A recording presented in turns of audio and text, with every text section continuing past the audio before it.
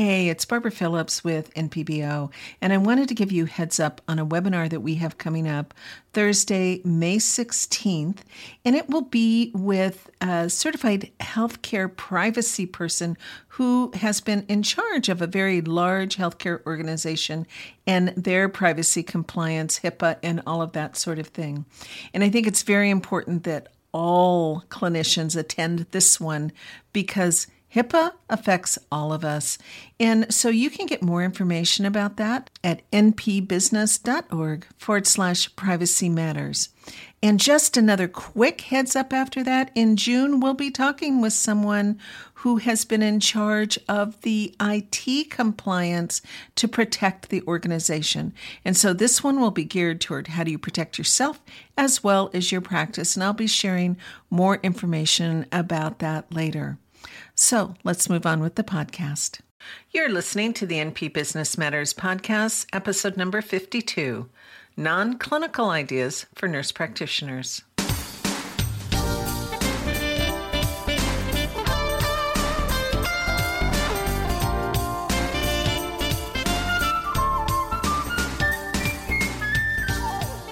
Hello and welcome to the NP Business Matters podcast. This podcast is dedicated to helping you, the nurse practitioner, to start and grow and succeed in business. I'm your host, Barbara C. Phillips, founder of Nurse Practitioner Business Owner and Clinician Business Institute. And since 2007, we've been providing education, resources, and support about the business of being a nurse practitioner. You can learn more by visiting us at npbusiness.org and clinicianbusinessinstitute.com. Now, in the last episode of the podcast, we talked about clinical business ideas for nurse practitioners. And if you didn't get a chance to listen to that episode, you'll find it at npbusiness.org/clinical ideas. So in this episode, I'm talking about the non-clinical ideas for starting a health-related business. And because for the most part, they are not clinical practices, they are not dependent on specific licensure. This means that these ideas are available to a wider variety of nurses with different licensure, including RNs and advanced practice nurses. Now, of course, just like anything I say and recommend anywhere within the NPBO universe, and actually I think this is true for any advice that you take from anybody, you must do your own due diligence and check with the rules and regulations that will affect your practice in your location. So let's go ahead and dive in.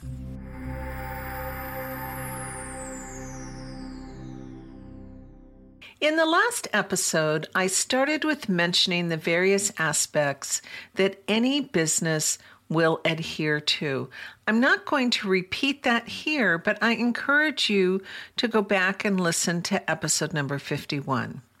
However, at this point, I want to point out a few things that are important when starting any business of any kind.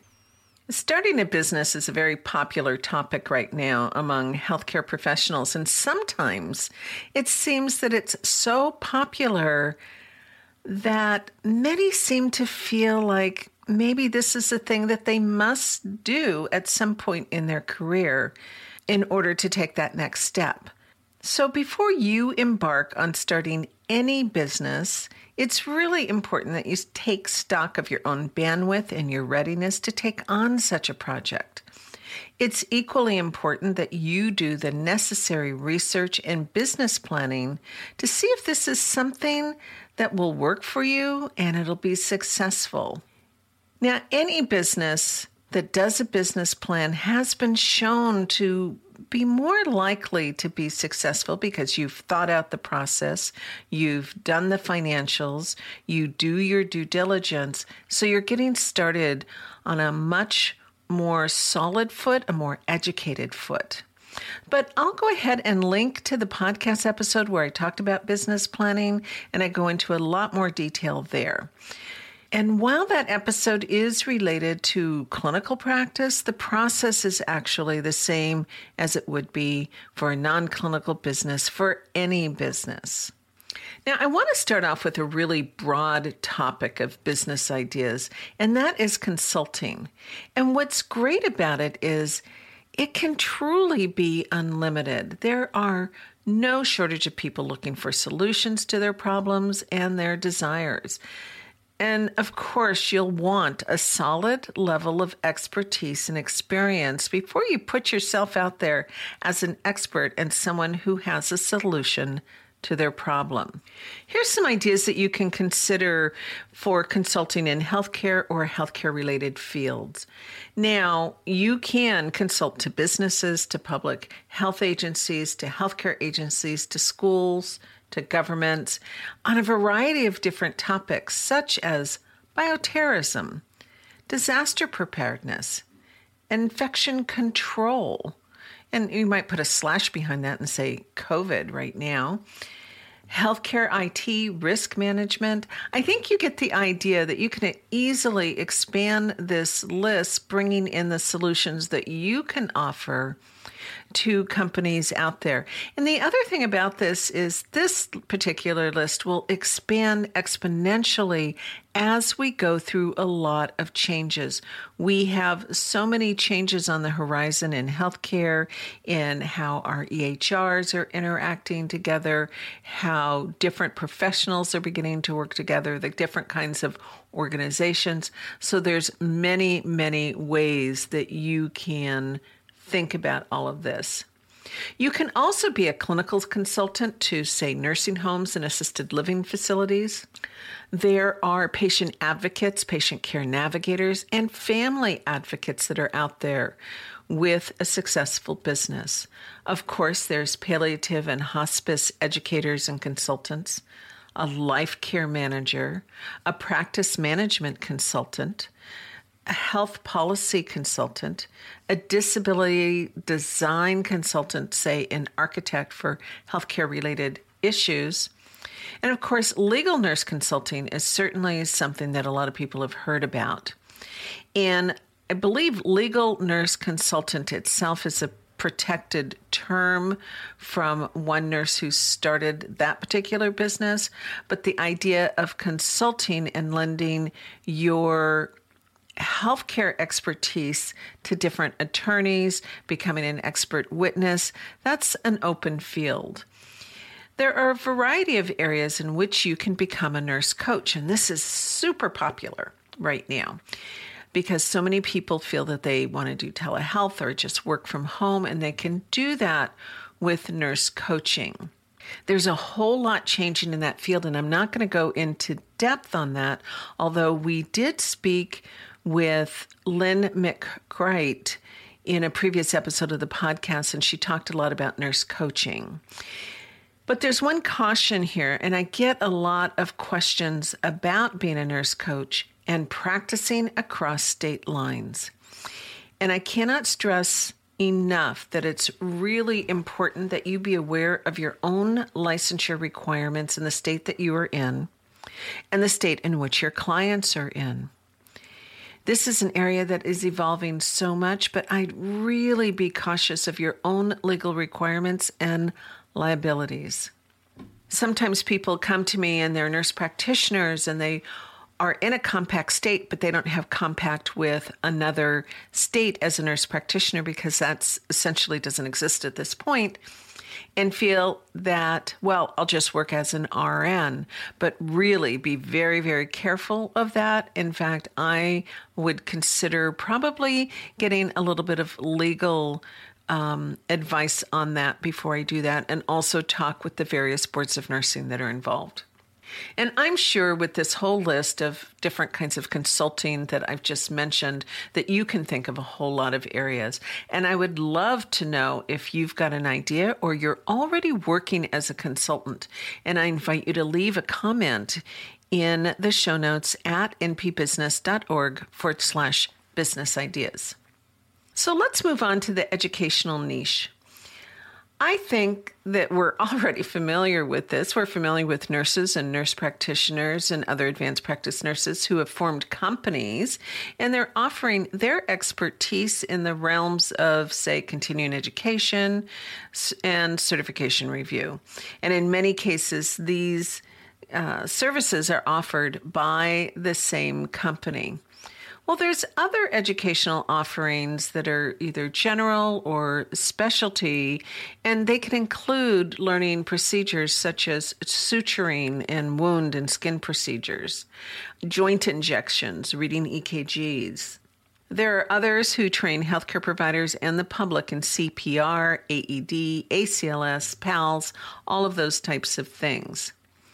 We have patient and provider education on various health-related topics such as cardiovascular disease and diabetes and respiratory illnesses. And then there are plenty of people teaching about childbirth, breastfeeding, living with a colostomy, and so much more. As with the consultant realm of non-clinical businesses, education is one that is nearly, if not completely, unlimited as far as what you can do. I'm going to move on now to retail because nurses and nurse practitioners, advanced practice nurses, we're in retail as well.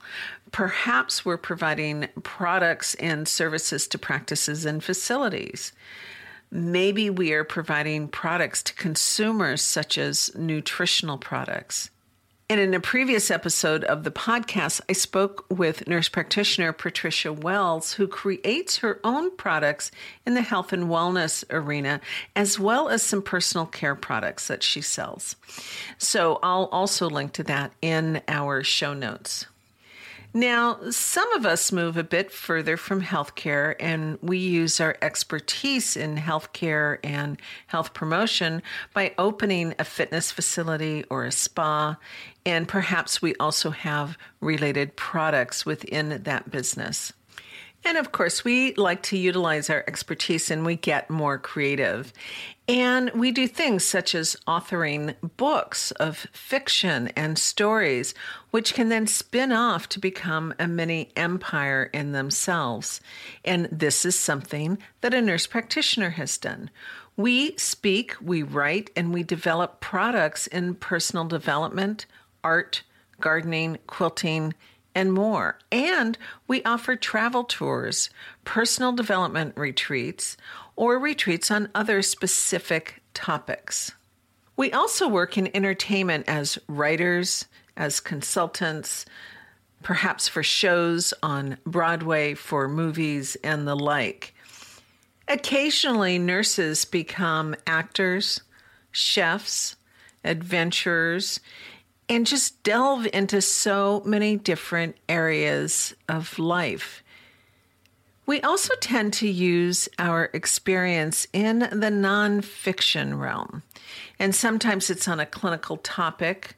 Other times it might be more educational writing for the public or in the form of a book, a regular column, or we can become a writer providing healthcare content for other companies. Nurses also develop products, software, they start groups and associations. And of course, this is nowhere near an exhaustive list of businesses that nurses and advanced practice nurses can start today. It's limited only by regulation and our creativity. It truly, really is unlimited. So if you're thinking about a business, what should you do next? Well, if you're just getting started, do some brainstorming. Take a walk, let your mind roam on all of these different ideas, and then you want to capture them. And I mean capture all of them. And you can do that while you're walking by using perhaps your voice recording app that's on your phone. Or you can sit down maybe with a good cup of coffee, tea, or water and just start writing. What's important in brainstorming is that you put everything out there without doing any self-editing. And when you're done, leave it. Just leave it for a while and come back to it later. You can add more ideas until nothing else occurs to you, and only then will you really begin to want to pare down your list of possibilities. I really encourage you to be open to adding more and more ideas. One idea or even one deletion often generates even further ideas, and eventually you'll boil your list down to just a few possibilities where you can then begin to research whatever your idea is. The business world truly is open to all of us. It isn't for everyone, but for the person that it really calls to, there's no reason why you can't start exploring your options. I trust that this and our previous episode gave you a lot of ideas on businesses that you can start. I'd love to hear your thoughts, your ideas, and experience on your own entrepreneurial journey over at the show notes at npbusiness.org/business ideas. And if you have ideas for your own next steps, I invite you to share those as well. I truly appreciate you taking the time to listen to this podcast. And if you have found this episode helpful, I'd appreciate it if you would head over to Apple Podcasts and leave me a review and share this podcast with your colleagues.